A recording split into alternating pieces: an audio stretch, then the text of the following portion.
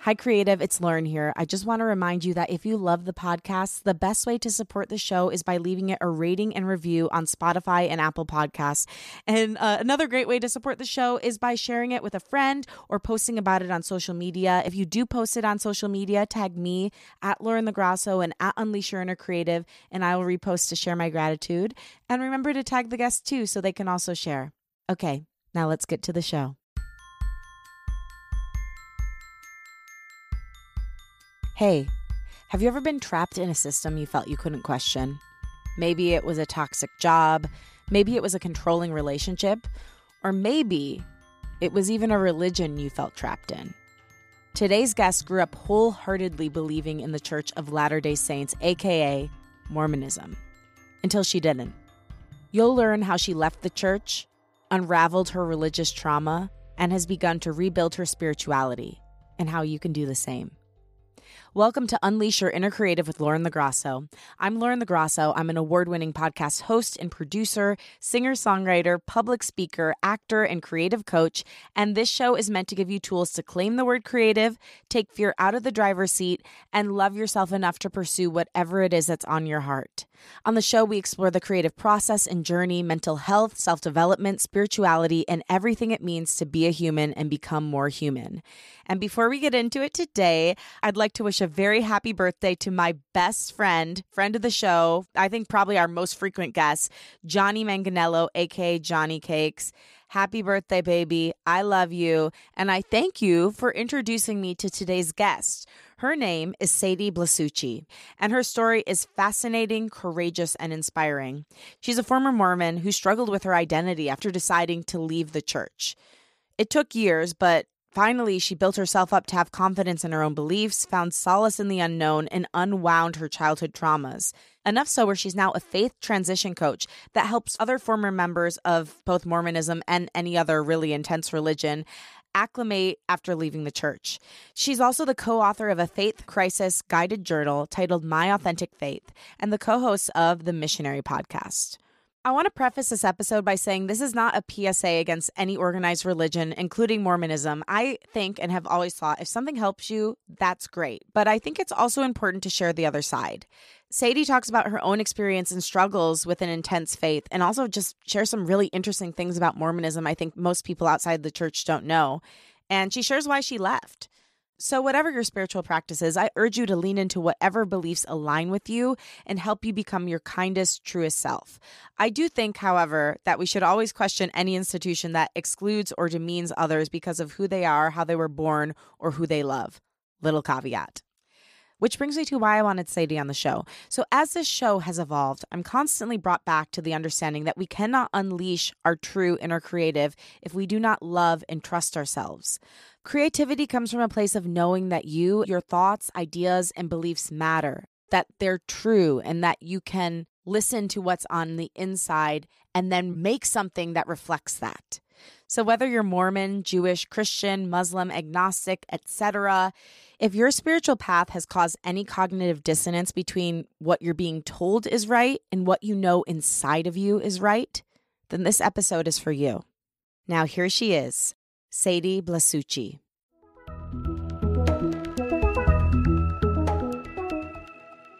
So I'm so happy to be here with my fellow Italian, Sadie. Say your last name for me. Well, like the Italian version is Lo Grasso, but most people say Lo Grasso. But I like hearing it. Yeah, it's nice. It means the fat. No. Yeah. Interesting. It's very offensive. Okay. But at least you know that my ancestors were living well. Yeah. You know, they were eating well. Fat like PHAT. Yeah, exactly. Thank you so much for being here. I am so intrigued by what you're doing. I haven't had anyone on the show who is doing what you're doing. And I think that it's so important because a lot of people get lost after they leave their faith of origin, and that doesn't mean they don't deserve to have some sort of spiritual life. So thank you for what you're doing. Well, thank you. You're welcome. It's been an interesting trajectory, obviously. I didn't see myself ever leaving Mormonism, nor did I see myself coming back to the community in this way. I'm definitely not back to the church, but I am like very close to the culture still. Wow. So I want to get into all that, but first I want to talk about the origins of Mormonism. How did Mormonism come into your family? Because like we were talking about, traditionally, Italians were Catholic. Yeah. And so I'm so curious how Mormonism became the primary faith. Okay, so my last name comes from my stepfather who adopted me and some of my siblings growing up. So he joined the church when he met my mom, and he got baptized in the church. So all my cousins, everybody on that side, still Italian Catholic, still all traditional. And it was just like my family that was kind of the black sheep on that side. On my mom's side, my mom is one of 8. They are pioneer lineage. What does that mean? Polygamy lineage.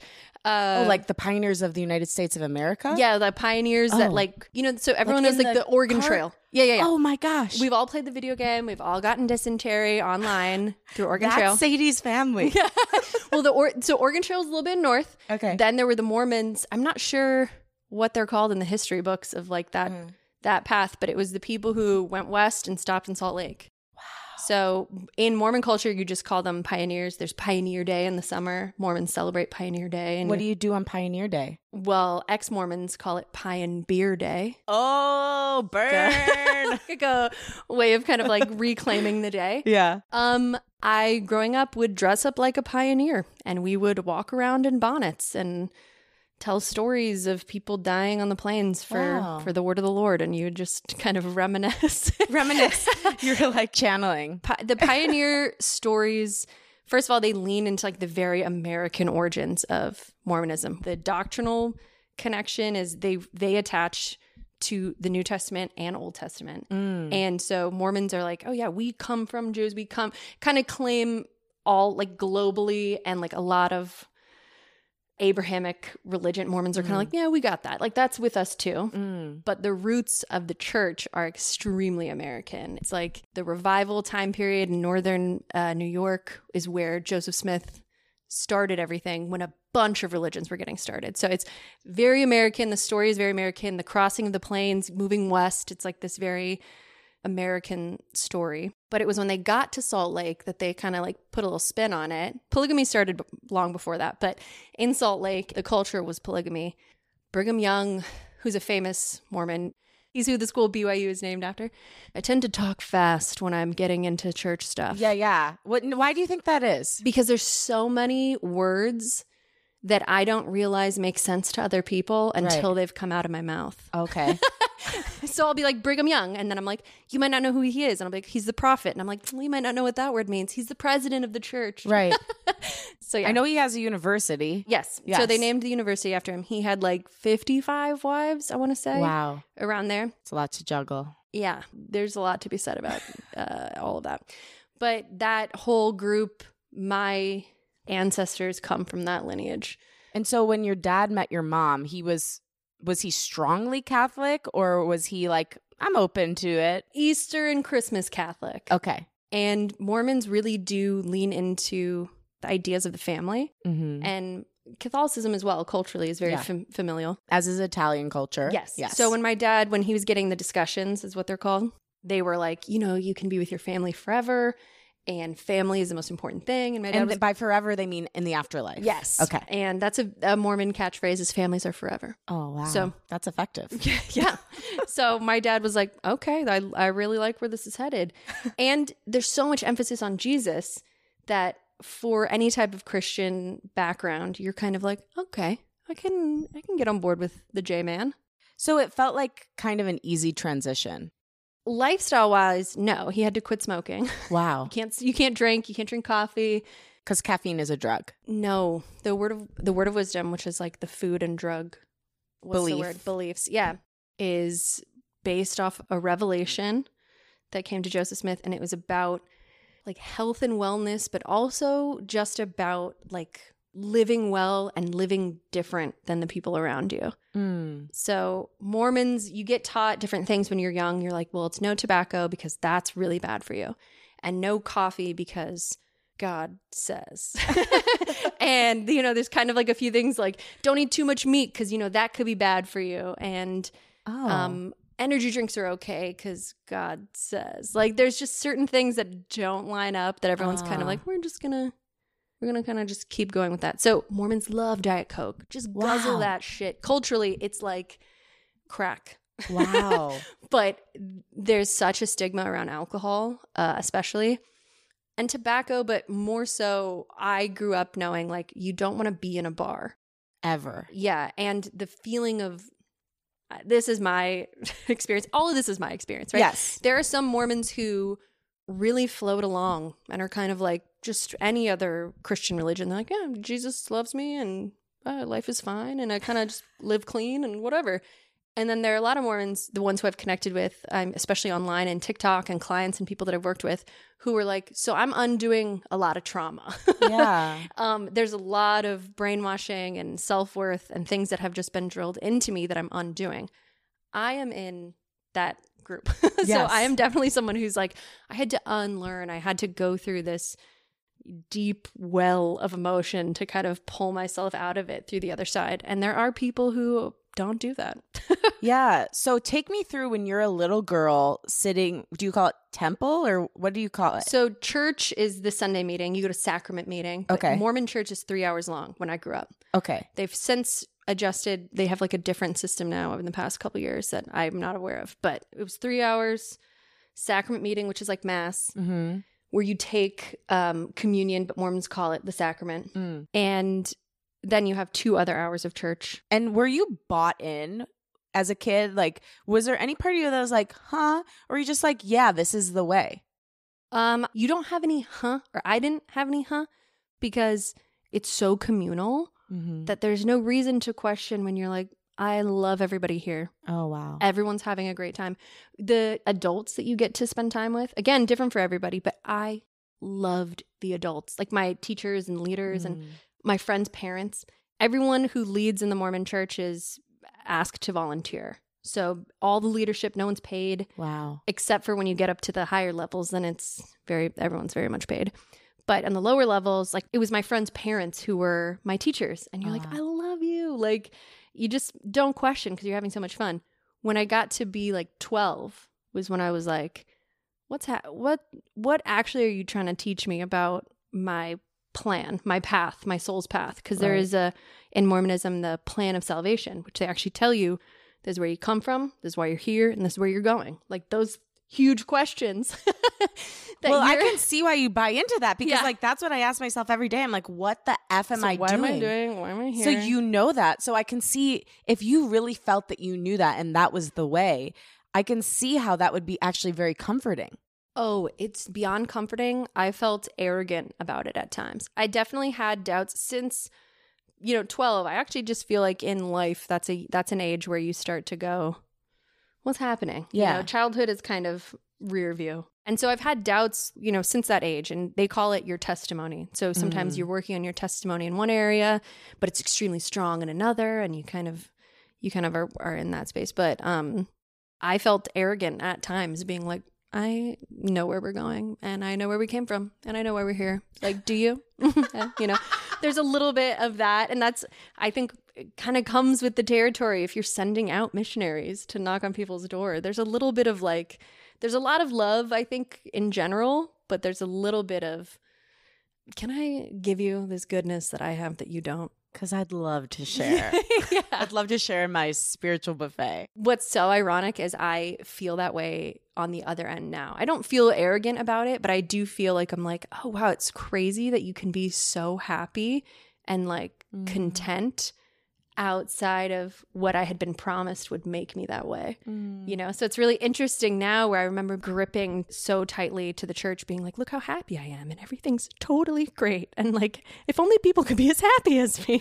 And for those that are listening, because I don't know if I'll pull this as a clip, Yeah. she's literally twitching while Yeah. saying it. Because it does, like, sometimes when you're told something over and over and over and over and over again, Yeah. and you do find solace in it, Yeah. it becomes like a twitch. Yeah. And to untwitch that, it's like literally, like you said, a trauma, but a trauma in your body that you have to unwind. 100%. That's Yeah. definitely how I felt. And so it's interesting now being on the other side of it and feeling like, oh, wow, I actually feel so much calmer and genuinely myself and comfortable. Not to say I'm not without like human experiences, But the overall feeling of well-being, I'm like, wow, I didn't know this existed on the other side. That's one of the biggest takeaways of just like general happiness. Because I think when you're in it and when you're in the prospect of leaving, there's this threat of like, am I not only giving up my community, my identity, my family, my future, my prospects of heaven, but I'm also giving up happiness. Like, does happiness only belong in this space where I've been told your talents, they come from the church, like, you know, or they're fostered by your experience in the church, your happiness, your family, all these things that you want or feel good about are inevitably connected to the church. And so the idea of leaving is like, oh, do I leave these other things too? So anyway, big takeaway, something I'm really happy to share now. Yeah. As a reverse missionary, I'm like, hey, you know, I'm actually pretty happy. Is that like, what you call yourself? No, I don't. I'm sometimes wary of being the language I use, trying to sound like I'm pulling people out of the church. No, you're not. You're people who've already decided to leave or have actively left, right? Yeah. You're helping them transition, which is Exactly. beautiful. Yeah, the transition. Because, you know, it's like, it's an interesting thing that a lot of people do. And like, I'm going to take this to addiction, which is a totally different thing. But you ever notice how like people will have an addiction and then they get rid of that addiction, but then they go to something else? Yeah. It's like, we have to be so careful that the things that traumatize us or bring us pain, we don't just do the same action, but in a different mask. 100%. Yeah. And I love that you're aware of that. There's a time and place, I think, for habit swapping as a form if it's helping you heal. Right. Like, there is so much to be said for, like, I have recently posted online about how when I first left, I didn't know what to do with my energy around prayer. Mormons pray morning and night. So I kind of had this instinct of like, my alarm would go off and I'd eyes closed, roll onto the floor on my knees and like, you know, kind of like half awake, mumble a prayer. And then at night, I did the same thing. Sometimes I'd get in bed and I'd be like, oh, I got to, you know, you roll out on your knees, say your prayer, come back to bed. And I didn't know what to do with that kind of habit and energy that I had because I didn't feel comfortable using any of the language that I had once used. And so I just swapped the habit entirely. I'd light Palo Santo, which is like incense. Yes. Love it. I didn't know nor care what the actual significance or spiritual significance of it might be. I just was looking for something to replace that habit. And so I would light incense and I went from corner to corner in my bedroom, this is adorable to me now. But at the time I was like, I can't tell anyone I'm doing this. But I thought it's cute looking back. I would go corner to corner and think of a word or a quality that I wanted to bring into my life. So I'd go and I'd just be like, you know, friendships or discipline or like love, you know, whatever it was that I wanted to fill my life with. And that was my replacement for prayer at the time. And the response online has been really positive because a lot of people are like, yeah, we just have these habits that like need somewhere to go. And it is valuable in the process of, now I have very different rituals and feelings about prayer and meditation as a whole. But the initial swap was very valuable. Yeah, no, that is so true because it's like you didn't want to use that same thing. But I think prayer and connection in some way is such an important thing for somebody who does want to have some sort of spirituality. Yeah. I'm so curious during this time when you were like in it, but questioning it, did you allow yourself to have non-Mormon friends? So I always had non-Mormon friends. It was kind of my comfort zone. Even in high school, I always had really close Mormon friends. They're kind of the people who spoke your language, and we've known each other since birth. And then there's, I always had really close non-Mormon friends who I would bring to events, or, you know, we had an understanding of each other's goals in life and how they were different. And so I never felt uncomfortable being around friends who I thought were living their best lives. Did you think they were going to hell? No, so that's actually one of the more positive parts of Mormonism that kind of separates Catholicism and a lot of other Christian religions. Mormons don't believe in hell per se. Oh, I guess I'm more like a Mormon than I thought. Yeah, there's levels of heaven is really what it is. Oh, okay. So there's a considered space called outer darkness, but it's like for like 10 people. Not really 10 people, but it really is. It's like, you know, Hitler's got a spot. Yeah. And people who have actually, now that we're unpacking the trauma portion of it, the outer darkness in Mormon culture is reserved for people who deny Christ once they've already been his disciple. Yes. So Judas and anyone who maybe was higher up in the church, if you were then excommunicated or if you go against the church once you've been in it, then you're a contender for outer darkness. So it's kind of like this outer higher darkness pressure. almost sounds worse than hell. Yeah. Hell sounds like it reminds me of Mr. Toad's At Wild least Ride. there's more people there. Like you're with the worst people ever to exist and you're in the fucking dark. Yeah. Other than that, like if you're just a bad person or if you've lived a rough life, you're in one of the levels of heaven. Now, what if you were a person that didn't believe in Jesus? Yeah, you're in one of the lower. There's only 3 levels. You're still in a level of heaven? Yeah, you're just in a lower level. It feels it's structured, or the way I was taught about it was structured like an actual city. And so in the center of the city is the Emerald City. Okay, That's where we keep the gems. yeah, there's the Emerald City. That's where God lives and Jesus and Mormons who are worthy enough to go to the temple and women who have been married to men. So you can only go there if there's a bunch of stuff that gets you in there. And in that level, there's a couple levels. But that's the place, that's where all Mormons want to be or are going to be, plan on being. Then there's kind of like the concentric circle around that, which is like the suburbs. And it's like nice, but you can't go into the city. You got to stay in the suburbs. Then there's like the apartments and less desirable area of the city. It's another like concentric circle essentially. And they can't go into the suburbs nor the celestial kingdom, which is the center. Anyone from the upper levels can go anywhere they want down, but no one can go up. And so the idea is like if you're the most naughty person, you're going to be in the apartments. Okay. And then if you're maybe someone who's a non-believer but a good person, you might be in the suburbs. Like it's not That's actually really nice. Yeah, it's not that bad. I was curious to ask you this question because I have a friend who's an extreme Christian and he like will frequently call people and be like, don't joke about hell. If you joke about hell, like there's people who are burning right now. Like he called me once because I posted that I didn't believe in hell and like to convince me that hell was real. And he also believes that there's like only one way to believe in God and like wanted to like call me to tell me that my version of God was wrong. He's asking to be put on the do not disturb list. Yeah, absolutely. Like of my life. Silenced call. But like it's just interesting to me that like the reason I was curious is if you were friends with him, because like if I'm trying to have a point of compassion with this guy, if he literally believes that if I don't believe in God the same way as him, I'm going to die every day in flames for the rest of eternity. Yeah. I can see how he would want to try to convince me that his God was real. Yeah. I mean, there's compassion for any side. You can really see how people, I mean, if people leave the church and their family disavows them, it really comes from a place of pain. People want you to have what they think is the best of the best. Right. But the approach has nothing to do with love. No. You're like, you don't actually like me. There's just a bunch of fear around like stuff that might happen or might not. And control. Yeah.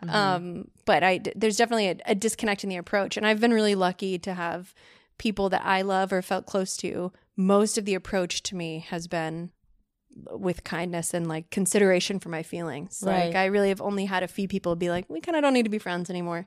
But that was the worst of it. Yeah. I didn't really have anyone come out and say like, you're going to be outer darkness. Like, right. There's none of that. That's beautiful. Yeah. The control and the intensity, I think, that comes with church stuff is cultural. A lot of the doctrine, well, okay, I'm going to put my foot in my mouth. A lot of the doctrine is problematic as well. But deep doctrine, most Mormons don't know, understand, or preach at all. The culture really does run a lot of stuff. And sometimes the culture is toxic and sometimes it's actually pretty gentle when it comes to the stuff like hell or having friends who are non-members. A lot of Mormons are like, yeah, come to my house. You can drink wine at my house. I won't be drinking, but you can do whatever you want. And I actually don't think that's a sin in your case because you aren't a member. Right. The pressure and the intensity of worthiness comes to those who know better. Oh, and so, hence why the higher people, if they were like higher in the church and then excommunicated, would be in the outer circle because they knew much better. Oh, yeah. If you've been there's certain things about, so I've never went through or the outer darkness. I'm sorry. Yes. So in Mormon practicing, wow, some of my words, going in between Mormon language, Christian. I can see you translating. And secular. It's really wild. Like she's like, if you look at her as she's speaking, I can see her brain switch in between each language. And then I also am rusty on some Mormon words and some secular words. So I'm kind of at a loss sometimes. But there's church, which you go to every Sunday. And then there's temples, which are those beautiful buildings that a lot of people recognize as Mormon because they're stunning and typically out of place. It's like on the 5 in San Diego is just this castle. And people are like, what the fuck is that? You're like, it's a temple. That's a temple. And then at the in the temple is where the most sacred and secret ordinances of the church take place. I have only been to the basement of again, the temple is also structured where the basement is the lowest. Then as you move up in the actual levels of the temple, the more sacred things happen. So I've done baptisms for the dead, which happens in the basement of a temple. And then I've been sealed to my parents.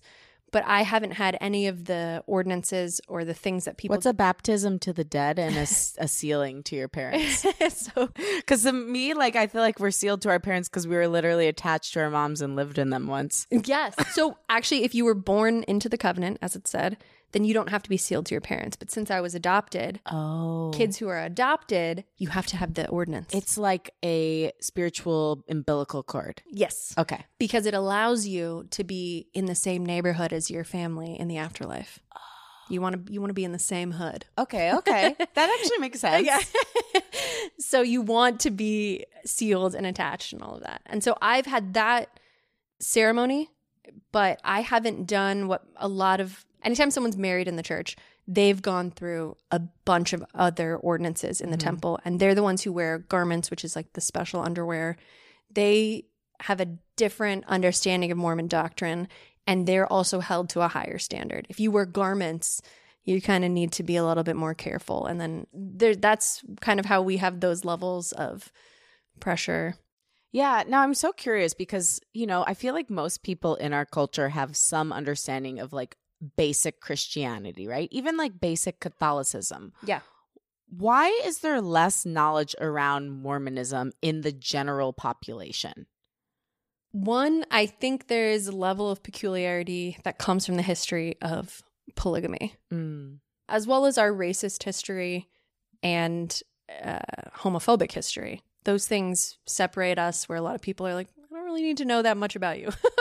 I know enough. So people who didn't grow up around Mormons and really only know the Cliff Notes are kind of like, cool, no thanks. Other than that, I think it's a relatively new religion. Catholicism has been around and like shaped cultures for a really long time. Mormonism is very new. It was started late 1800s. And there's the secrecy within the church that even like that's what I'm trying to say is I don't even know exactly what happens in the temple. And I was devout. And there is a level of secrecy. It's on purpose to just say like, you need to earn these secrets. Looking at it from an outside perspective, and I'm not saying this, but you could say... One could say it's, how you effectively brainwash and keep a cult-like structure where people do lose their identity and become extremely loyal to a secret and to a practice that maybe they might not align with outside of the intense pressure and structure that the church has. How deep was the fear in you by the time you started saying, I don't know if I want to do this anymore? Were you aware of it? Like, too much. One of the things I worked on with a friend of mine who's a therapist, we co-wrote a guided journal for people who are leaving or just questioning. And it's meant... Give it a plug because this is important. So the guided journal is called My Authentic Faith. Okay. And we sectioned it out based on qualitative research we did, reaching out to people and kind of finding out what the similar thread was.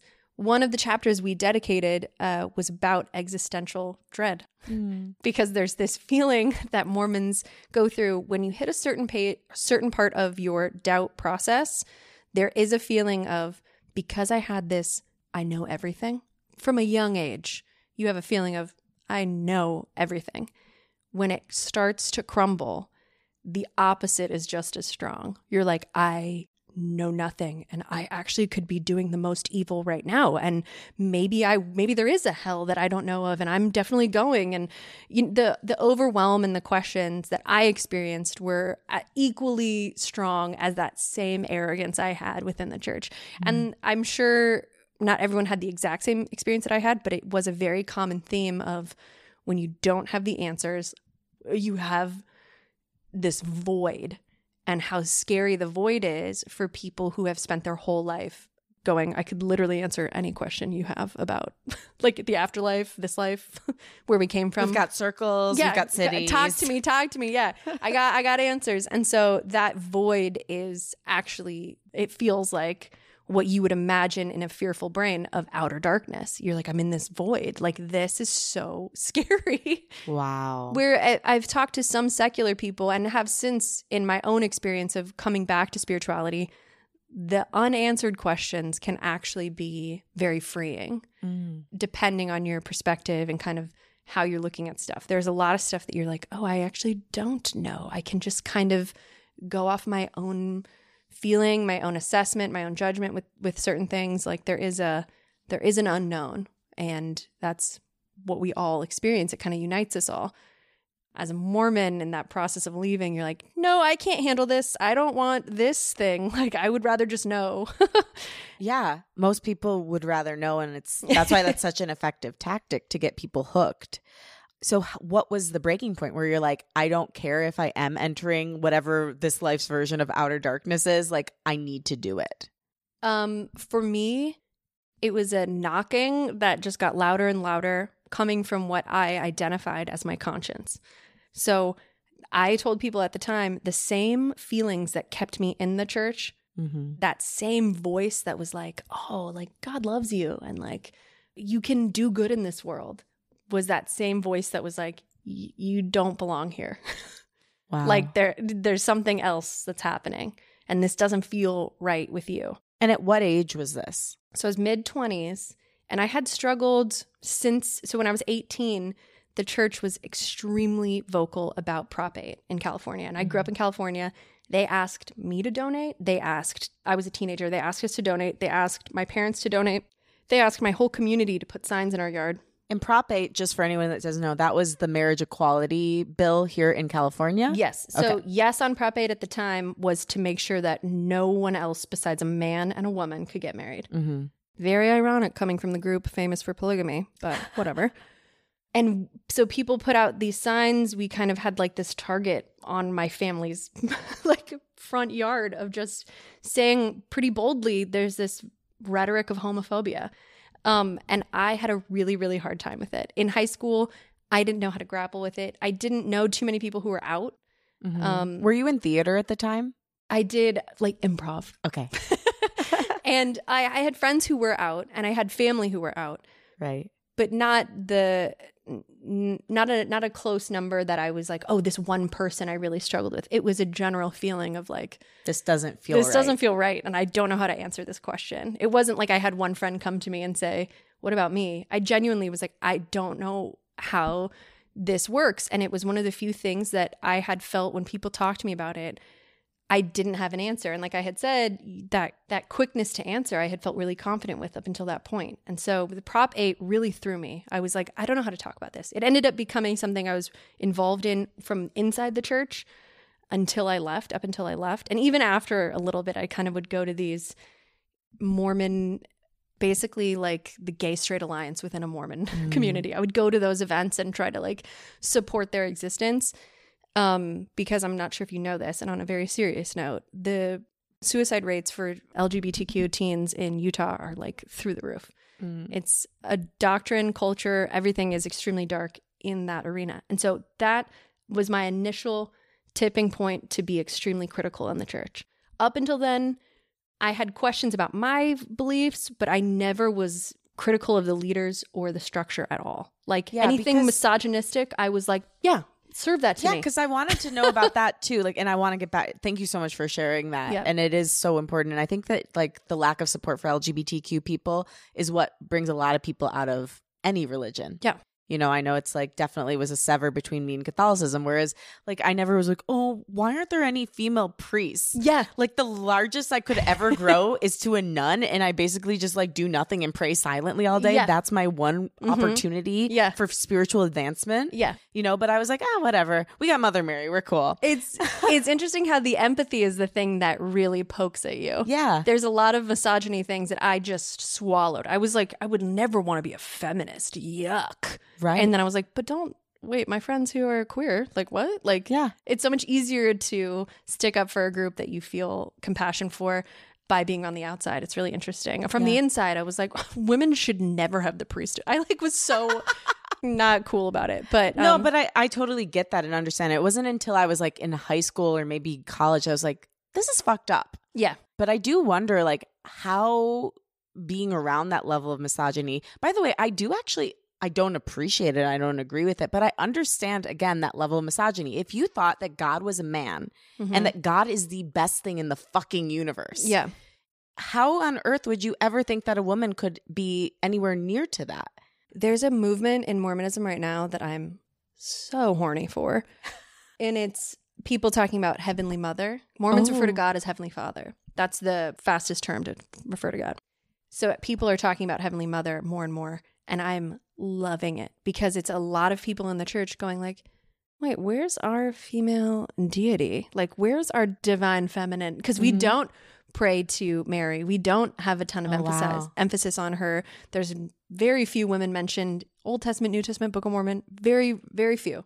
And it's now this movement, now that I'm not there, that women are kind of like, hey, I think I might pray to Heavenly Mother tonight. Ooh. There's a little bit of that's happening, and all my friends who have talked about it or dabbled in it, I'm like stoking that fire from the outside. Let me know what she says. I should tell you too, though, because while the treatment of the queer community was my early catalyst, I was pushed out. And Mormons like to say that the thing that broke their shelf, because anything that you have doubts on, you kind of put on a shelf, and eventually you might have so many doubts that it breaks the shelf. That's the common ex-Mormon phrase. So the thing that broke my shelf was these things called gospel topics essays. And it was the church came out and kind of said, not in these terms, but I'll say it like this. They were like, okay, too many of you have the internet. Too many of you have been Googling stuff. So you know too much. You know too much, and we'd like to get in front of some of this now, even though we're definitely behind it. So is the church going, all right, you Googled some stuff about Joseph Smith that we kind of didn't think you'd ever find out. So here's an essay about it, especially with racism in the church. Something that I was taught one story all growing up, just apologist. And then they came out with this essay and was kind of like, all right, full disclosure, we were just fully racist at the time. And all of those essays put together, I was like, you guys just admitted to lying to me. And what else are you lying about? And it was the thing of I'd been carrying the burden of these conflicted feelings about gays in the church and things that I had known maybe a little bit more about. I was like, ooh, I have these conflicted feelings, but I know that the leaders aren't going to lie to us. Then there was this thing where I was like, okay, so they're super lying and all of this is really hateful. Like it was like, oh, it's not coming from a good place. There's something dark here. And I had the question of myself was, do I want to stay and fix it from the inside? Or do I just need to leave? So how did you get to the point where you left, and what did that look like? When you need mealtime inspiration, it's worth shopping Kroger, where you'll find over 30,000 mouth-watering choices that excite your inner foodie. And no matter what tasty choice you make, you'll enjoy our everyday low prices, plus extra ways to save, like digital coupons worth over $600 each week. You can also save up to $1 off per gallon at the pump with fuel points. More savings and more inspiring flavors make shopping Kroger worth it every time. Kroger, fresh for everyone. Fuel restrictions apply.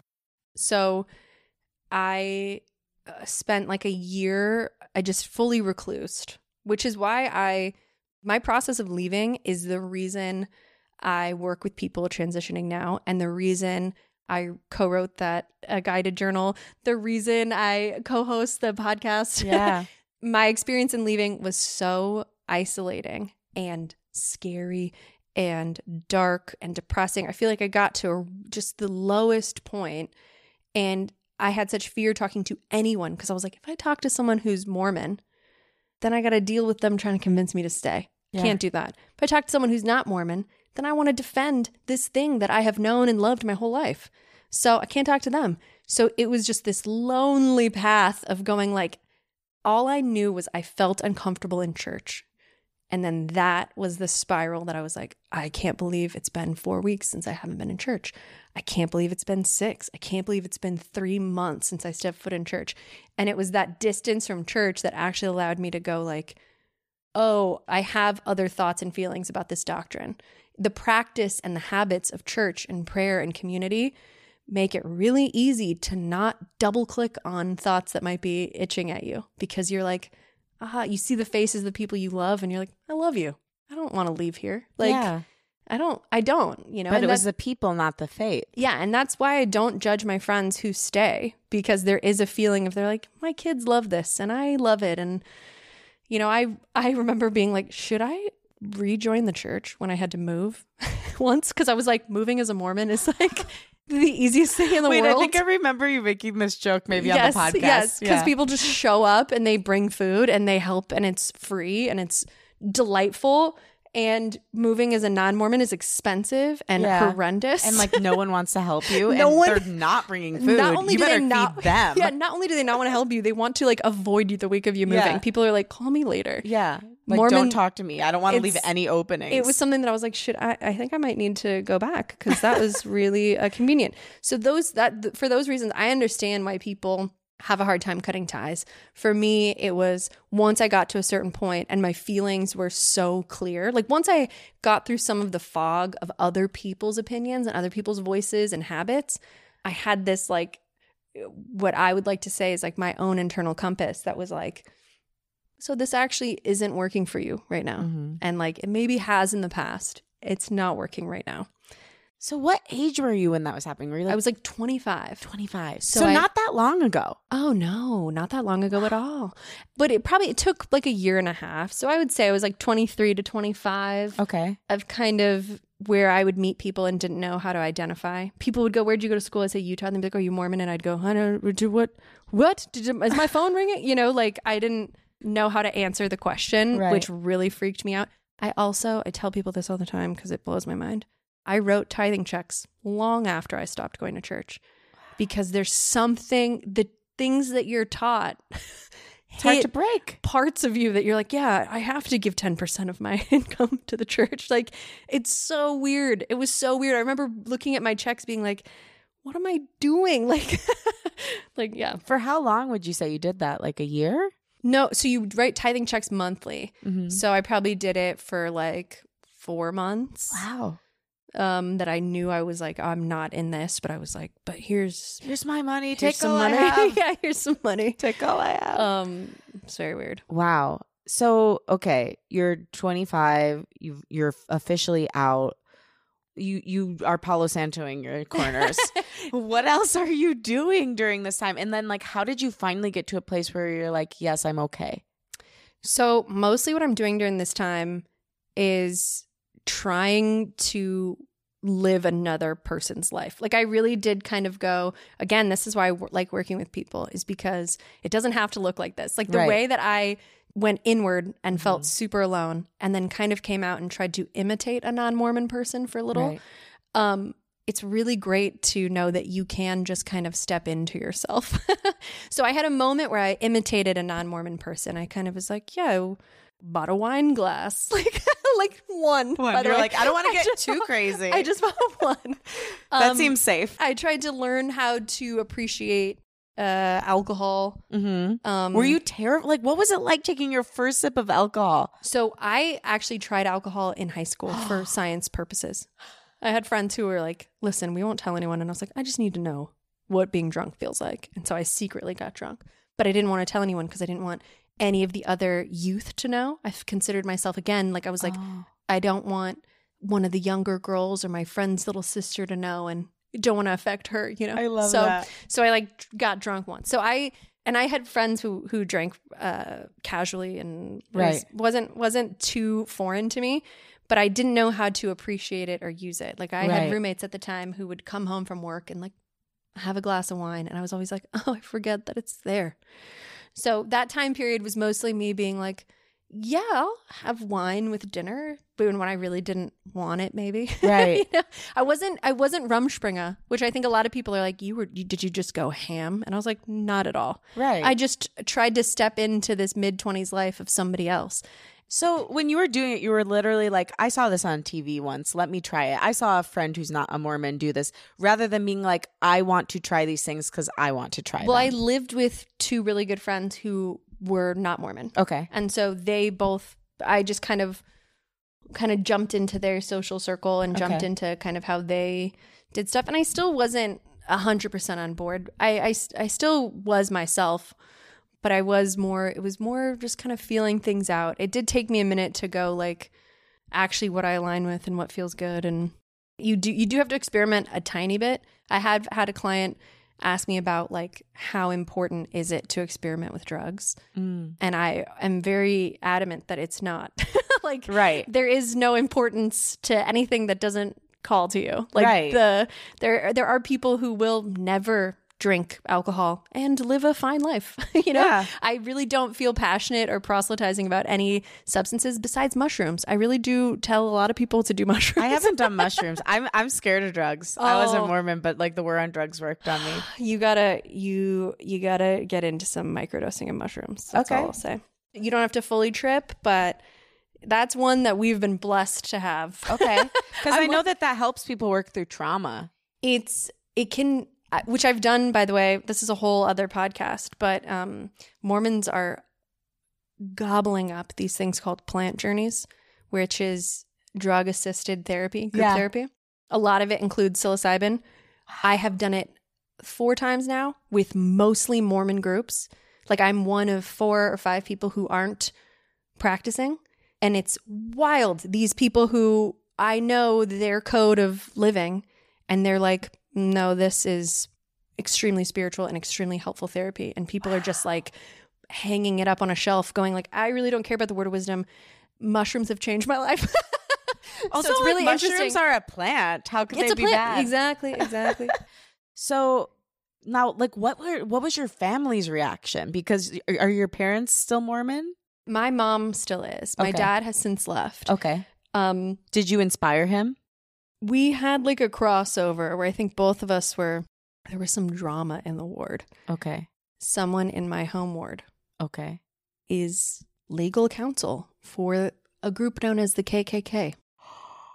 And they had publicly said some outrageous stuff at the pulpit. And my whole ward, there were a lot of different races represented in my home ward. Right. And they called for his removal and like excommunication because people have been excommunicated for cheating on their spouse. Someone else in my ward cheated on her husband. She got excommunicated. This man goes up and he's spouting hateful awful language. White supremacy nonsense. And the whole ward was like, so he needs to be excommunicated. And they had to hold a public forum, which, by the way, I hadn't gone to church in a couple months. And I was like, I'm going to the forum. I'll be at the forum. I had to see this situation. And so at that time, my dad and I both were like really comfortable taking space from the church too. I think both of us were like, yeah, we need to be here right now because they did not excommunicate him. And then they also said, mind your own business, everybody. Like, we'll handle this the way we want to handle it. This is an internal church matter. It has nothing to do with you. And all of us were like, well, yeah, it does. And it has something to do with like the safety of your people. So many, so many things. So we could talk about that endlessly. So, but at that time, my dad was like, yeah, I think I'm comfortable taking some space, which was lucky for me. At the same time, I was like, yeah, me too. But again, didn't really talk to anyone about it. The most dramatic confrontation I probably had was with my younger brother who was serving a mission at the time. And I was a big catalyst in him going on his mission. By a big catalyst, I mean, like, I drove him to his doctor's appointments and haircut appointments. And like, I like basically was like, right, you go and serve your mission. Like, I'm going to make sure you get on this plane. And so when you get to FaceTime them twice a year over the course of the 2 years that they serve. So you do not text, call, nothing. You can write letters and emails, and then you get those 2 FaceTimes. And one of the FaceTimes was me telling him, I'm no longer attending. And we both cried. It was like this very uncomfortable, to say the least, moment of him being like, wait, you like helped me find this intense belief that I now have. What's happening? And I was like, yeah, I'm not attending right now. And I think I said something to him like, but I'm sure I'll come back. Like I said something along the lines of like, I just need a little break. I kind of promised that I would be back because I was like, I don't want to talk about it. And he has since left. He did a different version than me. He kind of expanded. He was like, I'm not Mormon, I'm kind of everything. And kind of just like, kind of like spread his wings in a very chill way. I know he had his own internal battles, but kind of had his own experience with it. And then I had another older sibling who left at the same time I did, but we did not talk about it because both of us did the same thing of like, who do we talk to? We can't talk to anybody. So he also left. And so now my biggest tie is my oldest sibling, who is kind of like a father figure to me. He helped kind of raise me. And so I went to a baptism a month ago from one of my nephews and will be attending church stuff probably forever in some capacity. But there's no tension. Okay, so they're not like, you need to come back. Yeah. My mom at one point was like, I just want you to be happy. And then my mom saw one of my TikToks and was like, wow, I actually think I'm glad that you left. Like, I didn't know how miserable it was making you. Yeah, how much it affected you. Because she's one of those people who's like, I didn't have a problem with any of that, you know? So good for mom. Yeah, I guess I was like, love that for you. Some of us have been traumatized, but apparently. Yeah, and your TikTok is amazing. And tell me what the handle is. Sadie Lane. At Sadie Lane. Yeah. Your TikTok is amazing because it's really helping people from the Mormon faith, but anybody who's left a faith to transition. And I love this part that you have because I have this in me too. Like, I kind of feel like your brother where I'm like, I think everything is kind of true. And like whatever somebody believes could be true. Yeah. Like, why not? I don't know. I don't know enough about the world and the universe to know. And it probably is. People have probably a chunk of something. Everybody's got something. Yeah. So, but there's a part of me, and I like don't believe God has a gender and all that stuff, but there's a part of me that's like, but what if God is a man? What if God's a big white man in the sky and he's going to strike you down because you don't think God's a man, but he is a man? Like, what do you do about that part of your brain? You did a TikTok about this where that's saying like all the things that you've believed since you've left the church aren't really true and that the church is actually going to like be right in the end and you're wrong. First of all, Ariana Grande cleared this up for us. God is a woman. So true. Secondly, it's just a lot of late nights. Yeah. No, but there's like a feeling of those things they pop up, and I think they naturally pop up. and I can only speak for myself again. And it feels like it's a part of the grief process, which everyone goes through. Grief is, no one escapes this life without it, honey. Yeah. So, and there's grief from unexpected sources. Like, I'm so happy we're finally starting to name that. Oh, I think COVID, everyone was like, so I'm grieving a bunch of stuff. Yeah. There's like, can I grieve a vacation that never happened? And we've kind of as a society been like, yeah, I guess you can. You can grieve anything. Yeah. Yeah. Anything that kind of like spiritually dies or like is taken away. Yeah. I love that you're naming it that though. Because it is. So it's a long period of grief, and that feeling of like, did I do something wrong? I think those things will always kind of pop up, but they pop up in different forms. And the more that I've kind of grown into myself, they don't pop up in the same way. Mm-hmm. It is very random. I will find myself being my worst Mormon self randomly.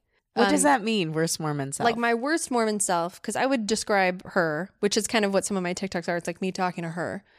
And she's, the language around worthiness in the church is super, there is a hard line, which very much separates it from Catholicism and a lot of other religions. In other religions, you do not get regular interviews for someone to actually hand you a card that says you're worthy or not. In Mormonism, you do.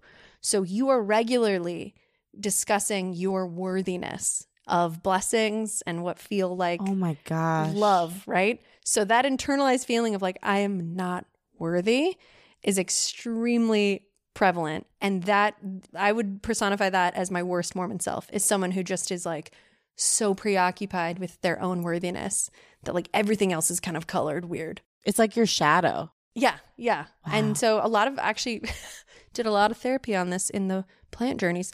Because it is really easy to look at and process what you could describe as like just any kind of negative self-talk. You can really like look at that stuff and you can over time swap it out. There are ways to kind of come back to a neutral of feeling like, oh, I actually do want the best for myself in a very chill way. Yeah. The way that you see a random child and you're like, hope you have a nice life. Like, there's not anything really charged about seeing somebody else in that light. And yet it's really hard, not just for Mormons, but for just people in general to kind of look at themselves and be like, oh, I like them and I hope they do well. Do you feel it's easier when you acknowledge your quote unquote worst Mormon self or shadow self? Mm-hmm. Like if you acknowledge it, does it quiet down? Or if you ignore it, does it stay quieter? I always think it's worth acknowledging. I mean, separate from my worst Mormon self, we all have negative self-talk, and I've heard different people say, name her or him or it, or name the voice, and have them be a person you can say, thank you for showing up. Marguerite, I do not need your opinion. So I do think acknowledging it is always helpful. It's just not dwelling in it. I think ignoring it actually can make it linger in a different way, which a lot of shadow work is about. Like, the more you resist it, the more it persists. Yep. And the bigger they get, that shadow grows large, honey buns. Yeah. Mm-hmm. So now that you're counseling people, tell me what this looks like. What are some of the tactics you're using to help them, etc.? So a lot of what I use is along the lines of the program that I developed with my friend who's a therapist. And so I follow a general structure of a program, but it is very custom to the person. Mm-hmm. And usually what we work with are tools that everyone has access to. It's journaling, meditation, affirmations, things that we have been doing as Mormons, reaffirming a different life that you can still use to reaffirm the life that's actually authentic to you. So affirmations are a thing I avoided like the plague. I judged the shit out of anyone who used that word. I was like, fuck off. So now it's really ironic that I am here going, these can change your life. Because it took me a while to realize the prayers that I was doing morning and night, these very crucial times, right? Because when you wake up and before you go to bed, your subconscious is kind of in this malleable state. Yeah. Those are the times that I was using this language about my worthiness and just doubling down on this repentance theme of like, I am not worthy. And that's what I got out of that. So affirmations, I realized, were just a tool to replace that, to kind of with feeling be like, oh, I actually, things are always working out and I can trust myself. That one affirmation is one that I pretty much start with and lead throughout when working with a client, because the idea of self-trust evaporates when you have constantly been looking to another person to tell you how to live and why and where and what. Like, it, especially for women, knowing that your access to anything in the church is through a man, there is endless looking to a man or a person to go like, what's next? What do I need? What's good for me? So that feeling like I can trust myself is pretty much a thing I use universally with each client, even though it depends on what they're working with. How do you learn self-trust? Because I think that's one thing that's like a hallmark of this show now, because it started out as like, I want to teach people that they're creative. And then I'm like, well, I can't really do that if they don't love themselves and trust themselves. So now the whole show is about giving tools to develop those things. Yeah. Besides affirmations, what is a tool to start to know you can trust yourself? Tools that you can use to just trust yourself, honestly, you start with small things like anything else. So you can trust yourself when you make a promise to yourself and you fulfill it, which you can do daily, and you can make it as small as drinking a glass of water. And those things actually do add up over time, because it is in these ways that we go like, oh, I didn't do what I said I was going to do. I don't know who I am. It really quickly devolves into a spiral. But when you slowly start to just deliver on one or two things a day and put some intention behind it, then you can slowly go inch closer to the child inside of you that's a little bit scared, right? You can look at it as a child. You can look, I've used the metaphor. I'm big into the metaphor life. I've used the metaphor of like an abused dog, which I think we used in the guided journal. But an abused animals live to love us. They want to be there. But an abused animal takes a long time to warm up to. When we have betrayed ourselves, which the holistic psychologist on Instagram does a great job of talking about self-betrayal. But when you betray yourself by pretending to be somebody else or ignoring your own intuition or ignoring your own feelings or ignoring your own creativity, there's a part of you that becomes this like scared animal that's like, oh, I can't trust you. You have let me down. You've forced me, you've done this. You've betrayed me in so many ways. So that reigniting of a relationship has to start slow. I don't think you just jump right into the driver's seat and go, I am now confident and full of self-trust. There's 3 things you have to know in life now. Yeah. I think you have to warm up to it. Yeah. And you also have to practice listening to yourself, Yeah. which is different for everybody. But that listening can be creative.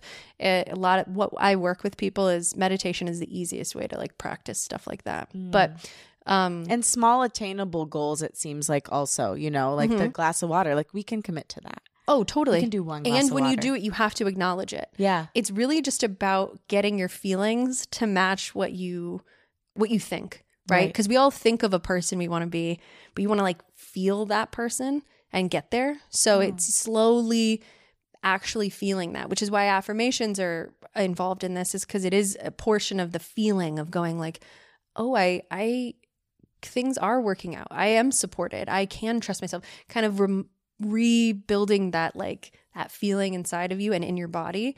And then with these little things of like when you get the glass of water going like, I told myself I would and I did.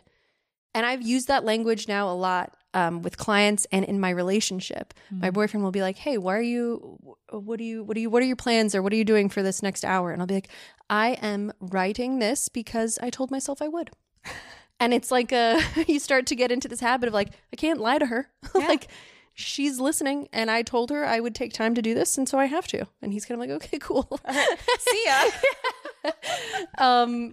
Yeah. But you can use it in a bunch of different ways. Yeah. That's so beautiful. I could talk to you for hours. You just like have so much wisdom to offer. So I guess I want to end it with this. If you could go back to that 12-year-old who had the first or at least like a little murmur of a huh in her head, what would you say to her and why? Oh, it's so hard because I really don't have any regrets about my decisions. So I think a message I would give would be to keep relying on yourself. Trust yourself. I think that would probably be it. Yeah. There's a message about trusting yourself. I think I was a little hesitant because I was like, I don't want her to make any different decisions.